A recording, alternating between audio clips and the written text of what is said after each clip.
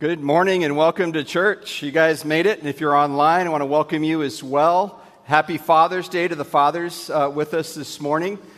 Can we talk about the elephant in the room this morning? And that is Mason Vinhouse cut his hair and is almost unrecognizable.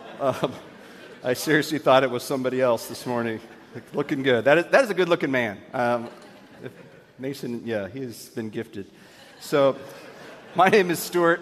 I'm one of the pastors here at ACF Church, and we are in week 4 of our series, Counterculture, where we are really looking at the idea that the kingdom culture is a counterculture, and that Jesus Christ did not come just to add something to our culture, but really to radically change us so that we would radically infect our culture and affect our culture. So that's the idea. It's Father's Day, so I feel like a really good Father's Day joke is in order, right? Are you ready? You guys online? You guys ready too? All right. What do you call a group of dads waiting to get their hair cut? What do you call a group of dads waiting to get their hair cut? I'm going to pause just momentarily that if you have not gone and taken part of Smokehouse Barbecue's stuff outside, this would be a great day to do that. We have cowboy fries, which are my favorite. Weird people that get anything not on there that should be on there, just get them the way they make them. They're amazing. We also have pulled pork for you, too. But what do you call a group of dads waiting to get their hair cut? A barbecue. I didn't say it was going to be a great one. I just said it was going to be a dad joke. So, yeah, there you go. We're off to a roaring start this morning. So I have a question I want you to think about. Have you ever known the right thing to do and then decided to do something different? Have you ever known the right thing to do and then gone ahead and just done the other thing? Not accidentally slipped into something because you just weren't quite aware of what was right or wrong, but you just absolutely knew this is the right thing and I'm going to do this. I think we're all there if we want to be honest with ourselves this morning, which we should. We're in church, so be honest. I remember back when I was about 20 or so, I lived in Tucson, and I would go off-road motorcycle riding east of Tucson, Reddington Pass, and I had a little off-road motorcycle with a license plate so I could ride it on the street, and I'd just been all day riding in the summer, and it was a great time in Tucson, unlike Alaska, which evidently rains all the time, at least this spring, but Tucson doesn't get a whole lot of rain, and when we get it, it's in, like late June, maybe July, August is the monsoon season, and we get all of the rain in that time. And that's when I was riding my motorcycle, so I was out in the hills, and all the dry, they call them rivers in Tucson, but they're not. They're just dry wash beds until the monsoons come, and then they start flowing, a really nice, chalky, brown, gross-looking water. But it's still fun to ride through. Here in Alaska, that's just normal. That's a Monday. So there I'm riding all day in really deep, muddy water, and I come, and I'm on my way home, and I have a decision to make. I can turn left and take a shortcut to my house, which goes down this road and through about a 50 to 70-foot dry riverbed wash area. A road has been cut through it, but it was flowing. Or I can go the extra 4 miles and go home. And so I turn and go down the road, and I see these 2 giant barricades that say road closed. And so I immediately know that I should not go through the wash, but I'm looking at it, and it's like, maybe that deep. And I'm confident I could get through that without being injured. It wasn't unsafe. Maybe they forgot to take the signs down. I just tried to justify in my head. Well, I look across the little wash that's flowing, and I see a sheriff deputy working with an abandoned car that evidently got stuck in the sand. And I had a decision to make. And so, of course, being 20, and I know better because I can get across this safely, I went ahead and went across. And to my surprise, he was very interested in my motorcycle, so he asked me to stop and pull over, which I thought, this is cool. He wants to see my off-road bike. And he really just wanted to see my license and registration and gave me a ticket for failure to obey a traffic control device. And just because I have to clear my name, I did get dismissed later when I challenged it in court. But I turned and saw that road closed sign, and I knew exactly what I should have done, which is gone the extra 4 miles home. Instead, I decided to go right on past it. But we do this all the time, right? We're going to go with the flow on the Glen when we pass these little rectangular signs that are pretty clear on the limit, right? But we don't want to cause an accident. We don't want to cause an impedance to other people on the road. So we'll go with the flow, and we'll push the limit. I got 2 daughters now. My oldest 2 daughters are permitted drivers now. So I'm teaching them to drive. And so they look and they critique everything I do. And they're trying to learn the traffic laws. And so something that I wasn't aware that I did, but evidently I do, and I'm not admitting this is just hypothetical. But I've been told by both my daughters that I roll through almost every stop sign that I come to. So there's a clear message, and I know what it is, and I know what I should do, and yet I roll right on through it. And I'm still, again, hypothetically, if there's police officers in the audience today, I'm not admitting anything. So I also want to be in shape, right? And maybe some of you are in the same boat. I know exactly what I need to do. I know the right thing to do to be in shape. I need to eat better, eat less, and probably exercise regularly. Like, it's not rocket science, right? So, but I also like potato chips, ice cream, and sitting on the couch. And so I have a battle. I know the right thing to do, and I'm going to probably do the other thing most of the time. Anyway, relationships. Somebody, you have an interaction, and they let you down. They don't follow through with the commitment. They say something that offends you or hurts you. And you know the right thing to do is maybe to confront them and let them know the damage that's been done. But instead, we push it down and pretend it didn't happen, or we get back at them. I'm passive-aggressive, so that's what I do. I will get back at you in other ways later on, and you won't even realize it, and I'll be like, why can't you figure it out? So I know the right thing to do is to come directly at you and talk to you face-to-face with respect. But instead, I do something different, and maybe you do the same thing. And the reality is that we all make these choices throughout our lives. We all come to these decision points where we know what we should do, and yet we willfully choose something different. We choose something that's less than ideal for our lives. And so the bad news is that we're going to continue to do this throughout our lives, that we all are in the same boat rowing it together in some way. But the good news is that Jesus Christ gives us very clear direction and encouragement on how to navigate some I think, hard issues to deal with in this area. And we see that in Mark chapter 4. And so I'm going to encourage you, if you have your Bible, to open up to Mark chapter 4. If you don't have a physical Bible, you can download the ACF app. And if you haven't done that, I highly encourage you to do that. You can get all the past sermons. You can links to all the video. You can take notes on that. There's all kinds of fun stuff you can do on that. There's a Bible in there. ACF Church, you can look for it on whatever device store you have. We're also going to have it on the screen behind me. So Mark chapter 4, beginning in verse 1. This is Jesus talking, and it says, or it's talking about Jesus and what he says. Again, he began to teach beside the sea, and a very large crowd gathered about him, so that he got into a boat and sat in it on the sea, and the whole crowd was beside the sea on the land. And he was teaching them many things in parables, and in his teaching he said to them, listen, a sower went out to sow, and as he sowed, some seed fell along a path, and the birds came and devoured it. Other seed fell along rocky ground, where it did not have much soil, and immediately it sprang up, since it had no depth of soil. And when the sun rose, it was scorched, and since it had no root, it withered away. Other seed fell among thorns, and the thorns grew up and choked it, and it yielded no grain. And other seed fell into good soil and produced grain, growing up and increasing, and yielding 30-fold, 60-fold, and 100-fold. In verse 9, and he said, he who has ears to hear, let him hear. And so we have this picture where Jesus is by the Sea of Galilee, and I wanted to look up because I'm not super familiar with the geography of Israel, so I love learning different things, and so I learned this, and it's like stuff you probably already know, but maybe you don't. I don't know. The Sea of Galilee is kind of on the eastern side of Israel, towards the north of the country, and west of it, about maybe 50 kilometers, so like, 35 miles or so west is Bethlehem, where Jesus was born. And then just between Bethlehem, just on this side of it to the Sea of Galilee, is Nazareth, where Jesus lived. That's where his parents lived. That's where he grew up. And then right on the northwest corner of the Sea of Galilee is a city called Capernaum. And Capernaum, if you read through the Gospels, you'll find out that that's where it says Jesus made his home in Capernaum. And Capernaum was right on the Sea of Galilee. And the Sea of Galilee is a teardrop-shaped giant lake that's 13 miles long and about 8 miles wide at its top, where Jesus is at this moment. So it's a pretty big lake, and he spent a lot of his time in that northern area. So when it says he crossed the lake, generally he crossed just east to west rather than north to south. And there's reasons for that, but he spent a lot of his time up near Capernaum in the northwest corner, and that's where he is. And it says that he's speaking to a large crowd, and so more than a few.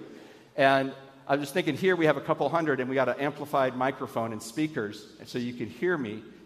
Could people hear Jesus if he's in a boat, waves rocking, and they're on the shore listening? And there's actually places on the Sea of Galilee where the rock formations allow crowds, even today, to gather and people to sit in boats and teach without amplification. And so this is the scene that we see Jesus teaching this in. And it says he teaches a parable. And a parable, and I love that Mark records this one. It says he's teaching a lot of things, and then this is one of them. So this is just one of many things. He didn't just get out there in the boat, teach this parable, and then go back in. This was a lengthy teaching, and this was part of it. But what is a parable? A parable is a memorable story, a relatable story that you'll walk away with, and you'll remember it. So it's easy. It's something you're familiar with. It's something you remember, but it's got a deeper meaning. So it sounds, it's a good story you can remember and tell, but it's got something else that it's actually trying to say. And that's what Jesus is doing here. And he starts off and he says there are 4 kinds of ground. There's 4 kinds of ground that he's addressing in this story, right? And the first is the path. And I think I'm not a farmer. If you ask me what my dream is to own like 10,000 acres, and I want to have cows and goats and sheep and farmland and all the things. I have no idea how to do any of that. I just think it'd be awesome. But I'm not that. And so I had to relate this to my little world, which is my yard. And I have about 100-foot dirt driveway that has D1 rocks, the little rocks, that have been pounded down in it. So like during breakup, it's a mud pit, but right now it's like concrete. And so I was thinking the path is like where my car drives in and out of the driveway every day. And it's those 2 ruts on either side of the driveway. And they're just pounded down. You can throw seed, like all the birch and the cottonwood and the spruce trees in our yard drop seeds constantly. I've never once seen a seed sprout in this area. It just gets pummeled and trampled. Birds come and eat it, like squirrels come and get them, whatever. There's just nothing that builds up there. That's in my mind like the path that he's talking about, hard ground. Well, then we have the rocky soil. So we have rocky ground. And this is, I think, like in my mind, the middle, the hump between the 2 ruts in my driveway. It's right now, if you looked at it, it's kind of like this yellowy, light green grass. Weeds are trying to grow there. But if we have another day like today where it's sunny outside, that stuff will turn yellow and die.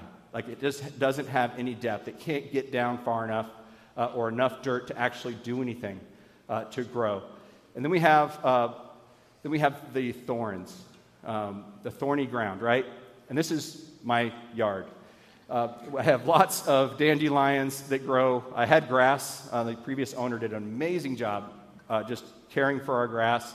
It has since been taken over by dandelions, mostly some moss, and some grass is mixed in there. But what I've noticed is that dandelions have very thick leaves, and so very broad leaves. So what they do is they grow, and if you don't keep mowing them down, or even when you do, they overshadow the grass, and the grass can't grow. So they're competing for that sunlight, and the weeds win out every time. And nice thing about Alaska is they never get like dry and hard like they do in Arizona. You just mow them, and it looks beautiful. So my neighbors think I have a great lawn, except for when they see the yellow heads of the dandelions pop up, and then the wish flowers, as my kids call them, when they turn into the nice seeds that help my neighbors to grow them as well. So then we have the good ground, and this is my neighbors. My neighbors who just brought in last week all new topsoil for part of their yard. I'm assuming it looked very nutrient rich, and they covered their yard with it, and then they had it hydro-seeded, just like we did out here in some of the grassy areas around ACF. And I know that in a week or two, their yard is going to be amazing with grass. Not a lot of weeds, but mostly just grass. It's going to look really good. It's good soil. It's meant to grow grass, and it's going to do what it's been designed to do. And so that's kind of how I'm envisioning as Jesus tells this parable.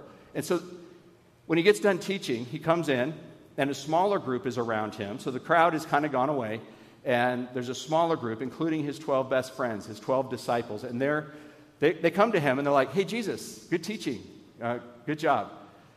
So in this one instance, when you're talking about these seeds in the ground, were you just giving us farming advice? Like it was a good story, or was there something deeper? Because if there was something deeper, we don't understand it.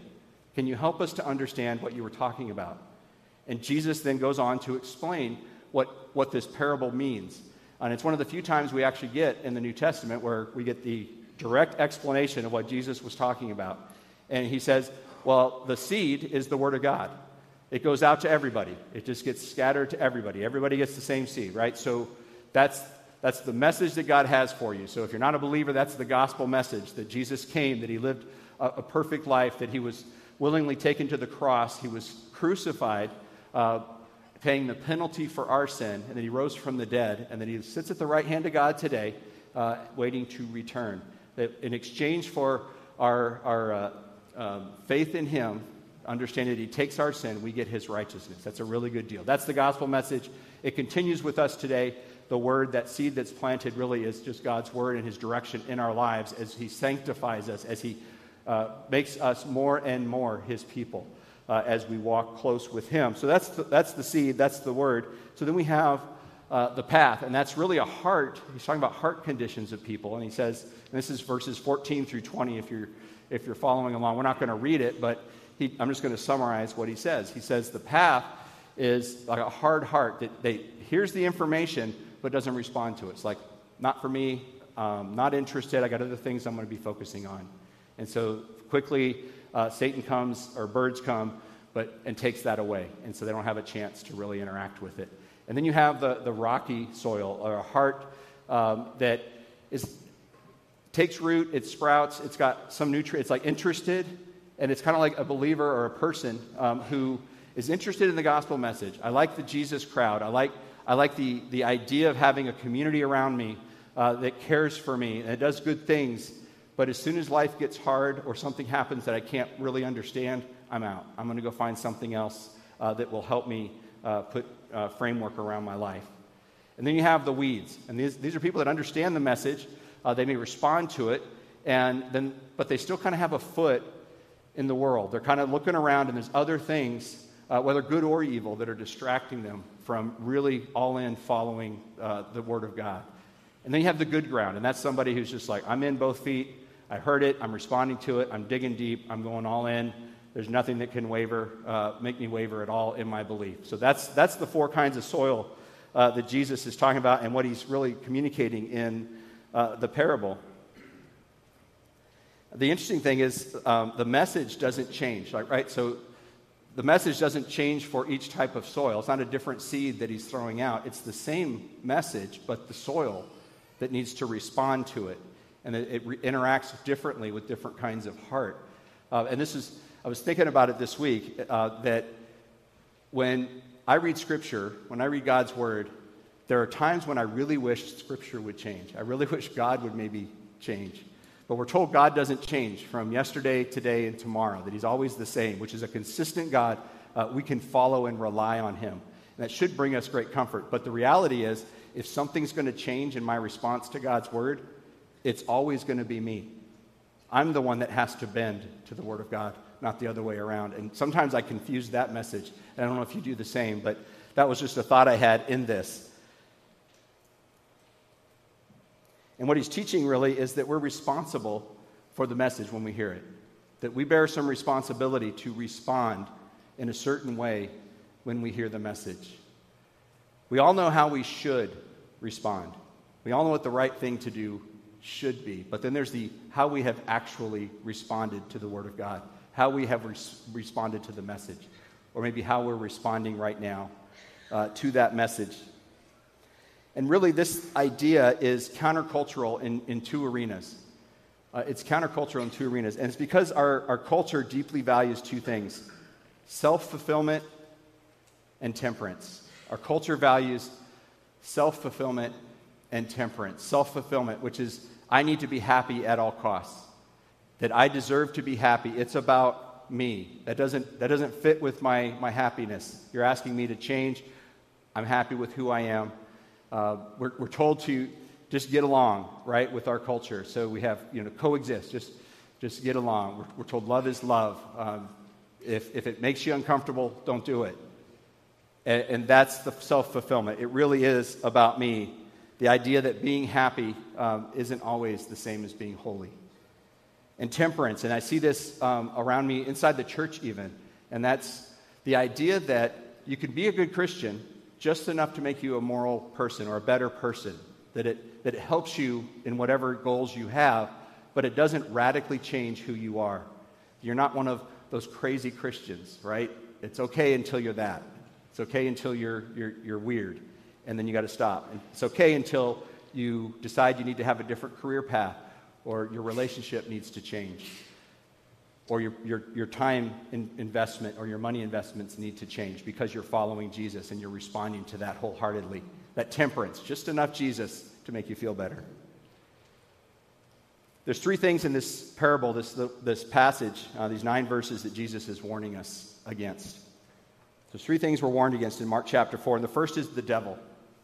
The first is the devil. The devil is a real entity actively trying to trip you up, actively trying to get you focused on anything but Jesus, on anything but following God. The devil is real. This is not just a fairy tale cartoon caricature that we're trying to paint. The devil is a real creation from God who has put his mind to getting between you and God. And we're told in 1 Peter 5:8 this. It says, "Be sober-minded, be watchful. Your adversary, the devil, prowls around like a roaring lion, seeking someone to devour." The second thing is the flesh, and this is really us. The second thing we battle against, that we're warned against here, is us, is our own desires that will war inside of us, the things that we desire, both good and bad, because there's good things that we desire that we can go to the extreme with or at the exclusion of following God. And there's obviously things that we can choose that are just bad for us and other people and our connection with God. So we can choose those things. And Romans 8:6 says this, "For to set the mind on the flesh is death, but to set the mind on the Spirit is life and peace." And the third thing is the world. This is our culture. These are the people around us. Again, both good and bad things we can find in here, but they're things that draw our attention away from following Jesus, away from the Word of God. And we see this in 1 John 2:15 through 17. "Do not love the world or the things in the world. If anyone loves the world, the love of the Father is not in him. For all that is in the world, the desires of the flesh and the desires of the eyes and pride of life, is not from the Father, but is from the world. And the world is passing away along with its desires. But whoever does the will of God abides forever." So when we hear the message that God is sending us, whether we're not a believer and we hear the gospel, we have a responsibility to respond to it, to consider it, to ask the harder questions. If we're a believer and we've been walking with God and we maybe been distracted, we also have a responsibility to soften our hearts to what God is telling us in His Word. And Jesus ends this parable with a phrase that I think is it sounds silly to me. I don't know if it sounds silly to you. "He who has ears to hear, let him hear." And it's this idea that we should have ears that hear, which are, I think, ears that obviously hear the message, that audibly hear the words, but then respond, a heart that responds to it, a mind that asks questions. I don't understand this. This doesn't make sense. This seems harsh. Why is this the way it is? Why did they say it this way? But then doesn't just ask the questions, but then looks for answers and seeks those answers.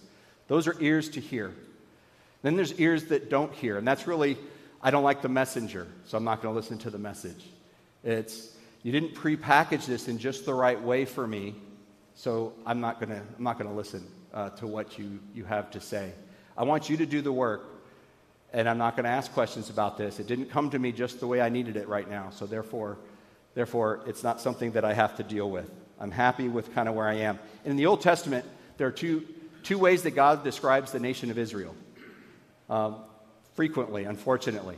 Stiff-necked, says, you're my stiff-necked people, which means they just have a desire or a tendency to not bend to the direction of God, to not follow what God is asking them to do. So stiff-necked or hard-hearted, and that really relates to the parable that Jesus tells us in Mark chapter 4, that the condition of our heart before God. And so he refers to the nation of Israel as stiff-necked and hard-hearted. And if you think back, this is a nation that they came to Egypt, which got them through the famine, as 70 people.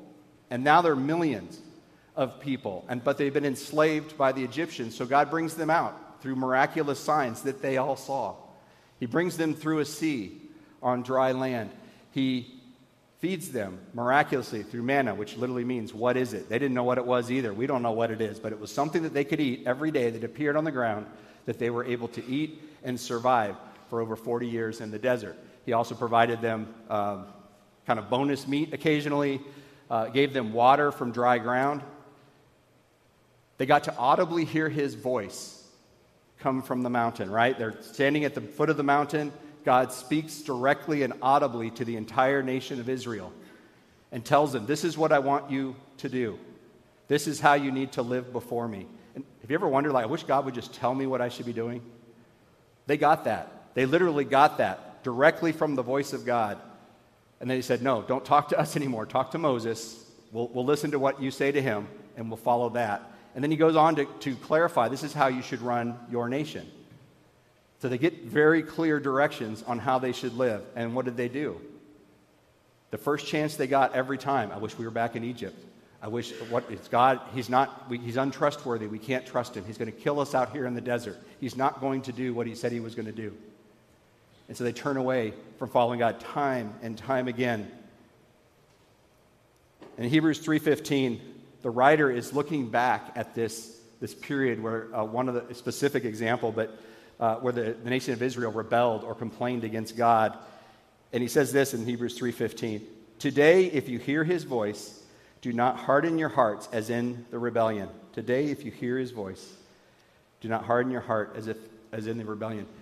And he's quoting back, the writer of Hebrews, to Psalm 95, which is really just going over some of God's feelings and thoughts he has as he's thinking about the nation of Israel during this time period where they were kept rebelling against him, where they were stiff-necked, where they were hard-hearted. And he's saying, today, if you hear his voice, do not harden your hearts as they did in the rebellion. React differently. Let your heart be soft and absorb the word and respond to it in a different way than the nation of Israel did. And it's the same message we get today.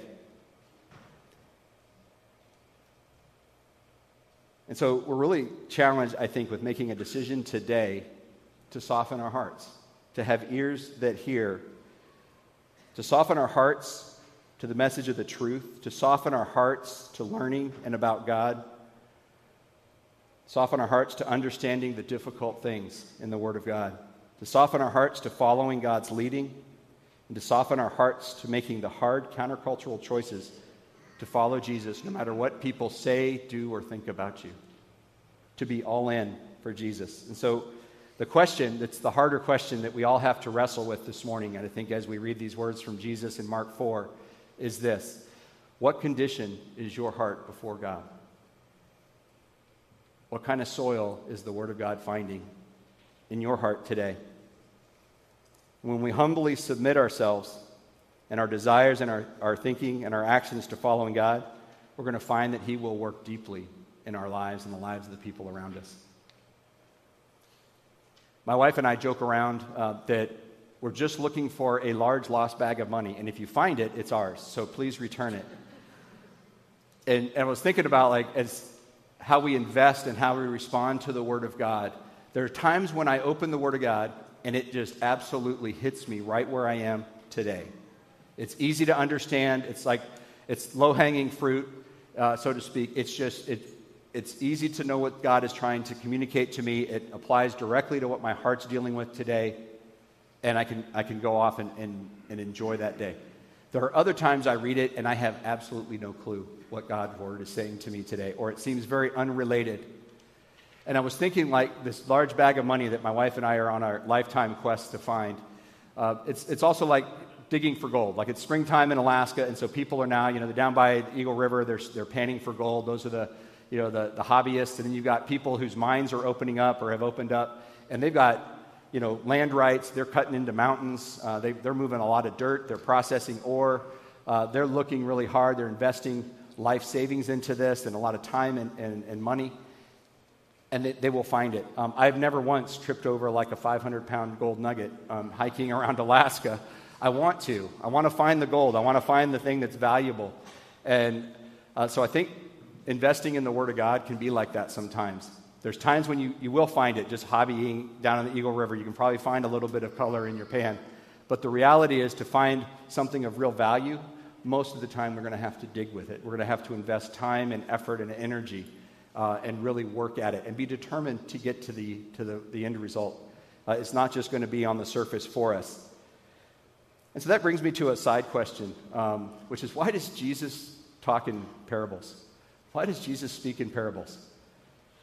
Because he could have just come right out and said, this is what I need you to deal with. The condition in your heart needs to change. You hard-hearted people need to soften your hearts, and you need to listen to what I have to say. It will change your life. He didn't have to tell a story about a sower and a seed, but he did. And he tells parables all the time. And if you read on in the chapter here, chapter 4, he talks about, they kind of ask him why Jesus is talking in parables. And I think he sums up two reasons. And they are this: to hide the truth from those interested in hearing it, and to reveal the truth to those willing to study it. So if you're not interested in finding it, if you're not really that committed, it's going to seem like it doesn't make any sense. It's not going to really have that much of effect in your mind or your heart. But if you're committed to digging in, you're going to find that the Word of God starts to reveal itself to you. And so I think Jesus, he explains to hide it from people that aren't interested. God's not playing hide and seek with us in his Word. He wants to be found. He wants you to connect with him. But he's not playing a game, and he doesn't want you to play either. He wants you to be committed and to come to him with that mindset, a soft heart, ready to hear. And God is after something that we don't necessarily always think about, and that's real life change. He's not after just do the right thing, just have a good moral looking life. He's talking about true character change, a true heart change that could only come from engaging in the Word of God. And it's a lasting change. And that requires work on our part. And we live in a culture that I don't like to work. I'd rather you just hand it to me. Just tell me what you want me to do. And God's like, I want you to know why. I want you to experience the underlying reasons that led to this. So what's the condition of your heart? And this passage, I think, really forces us, it asks us to consider this. We have to ask ourselves this: have we let our past hurt and frustrations harden our hearts to the point where we're no longer able to receive what God is speaking to us? Have we been living with the false idea that following Jesus won't affect our lives, our thinking, or our behaviors? Won't have an effect on me. Have we been living with the false idea? Have we been pursuing the things around us with more passion and attention than we're pursuing Jesus? And lastly, have we committed our time, energy, and attention to seeking and understanding what God has for us? The Word of God is ready, willing, and able to have a deep impact in our lives. Are we ready and willing to allow it? Hebrews 4:12 and 13 says this about the Word of God and its effect in our lives. For the Word of God is living and active, sharper than any two-edged sword, piercing to the division of soul and of spirit, of joints and of marrow, and discerning the thoughts and intentions of the heart. And no creature is hidden from his sight, but all are naked and exposed to the eyes of him to whom we must give account. God's Word will have an effect in us when we allow it to truly get inside. I don't know where you came in this morning, and you walked in here. It's a nice sunny day outside. It's Father's Day. You chose to spend it here at church, and I commend you for that. But I know we all carry different things with us. And I want to encourage you, there's a psalm that I want to read the last 2 verses of in just a second. Psalm 139. If you've ever felt like you're invisible to the world, that nobody cares, nobody's listening, that you don't matter, read Psalm 139. Just read it every day this week. It's a great psalm. I go to it often because it reminds me of God's great love for us, from before we were born to the time we'll be with him again. But the last 2 verses apply directly. I think it's a great prayer about allowing God to examine our hearts, to soften our hearts. And it says this in verse 23 and 24 of Psalm 139. Search me, O God, and know my heart. Try me and know my thoughts, and see if there be any grievous way in me, and lead me in the way everlasting.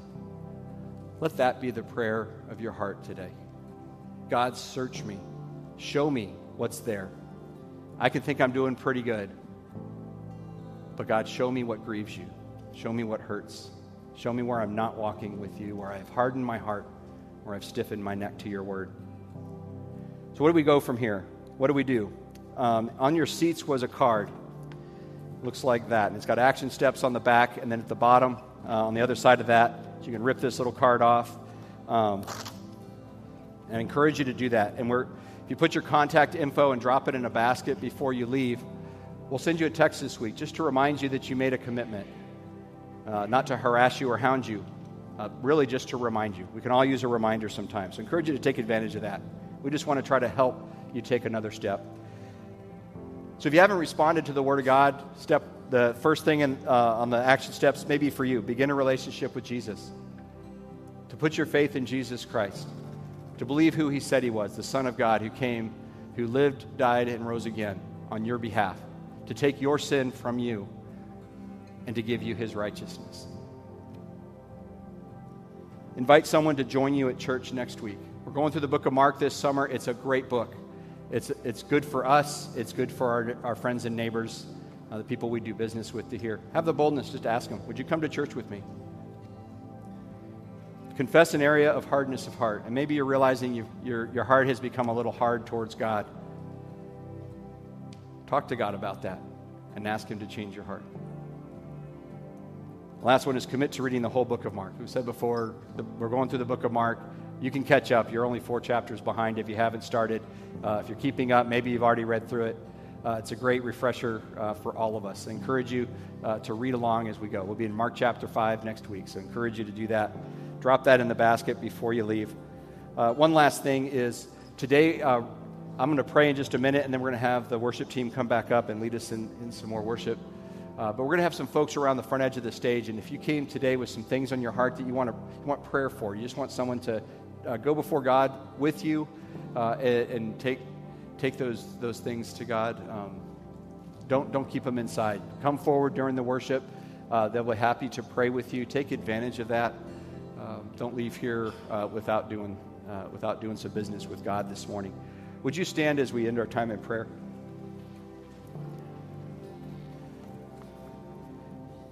Dear Heavenly Father, I want to thank you so much for your great love for us. Lord, demonstrated in that while we were yet sinners, Christ died for us. Lord, we can try as we might, but we will never fully please you. We cannot live up to the righteousness that you are. But Lord, through Jesus Christ, we are given away, that we can put our faith in Jesus Christ and what he did on the cross. And then in exchange for our sin, he gives us his righteousness before you. And then we can be sons and daughters of the Most High God. Lord, I thank you for the peace that brings in the midst of a chaotic world. Lord, I pray that you would allow us to not just respond to that message, but to take that message into our culture, into our community. Lord, I pray that you would allow us to share the truth of your word with others. Lord, let it change us, but let it also go through us and change others. Lord, we love you. We thank you. It's in the name of Jesus we pray. Amen. Guys, have a great day.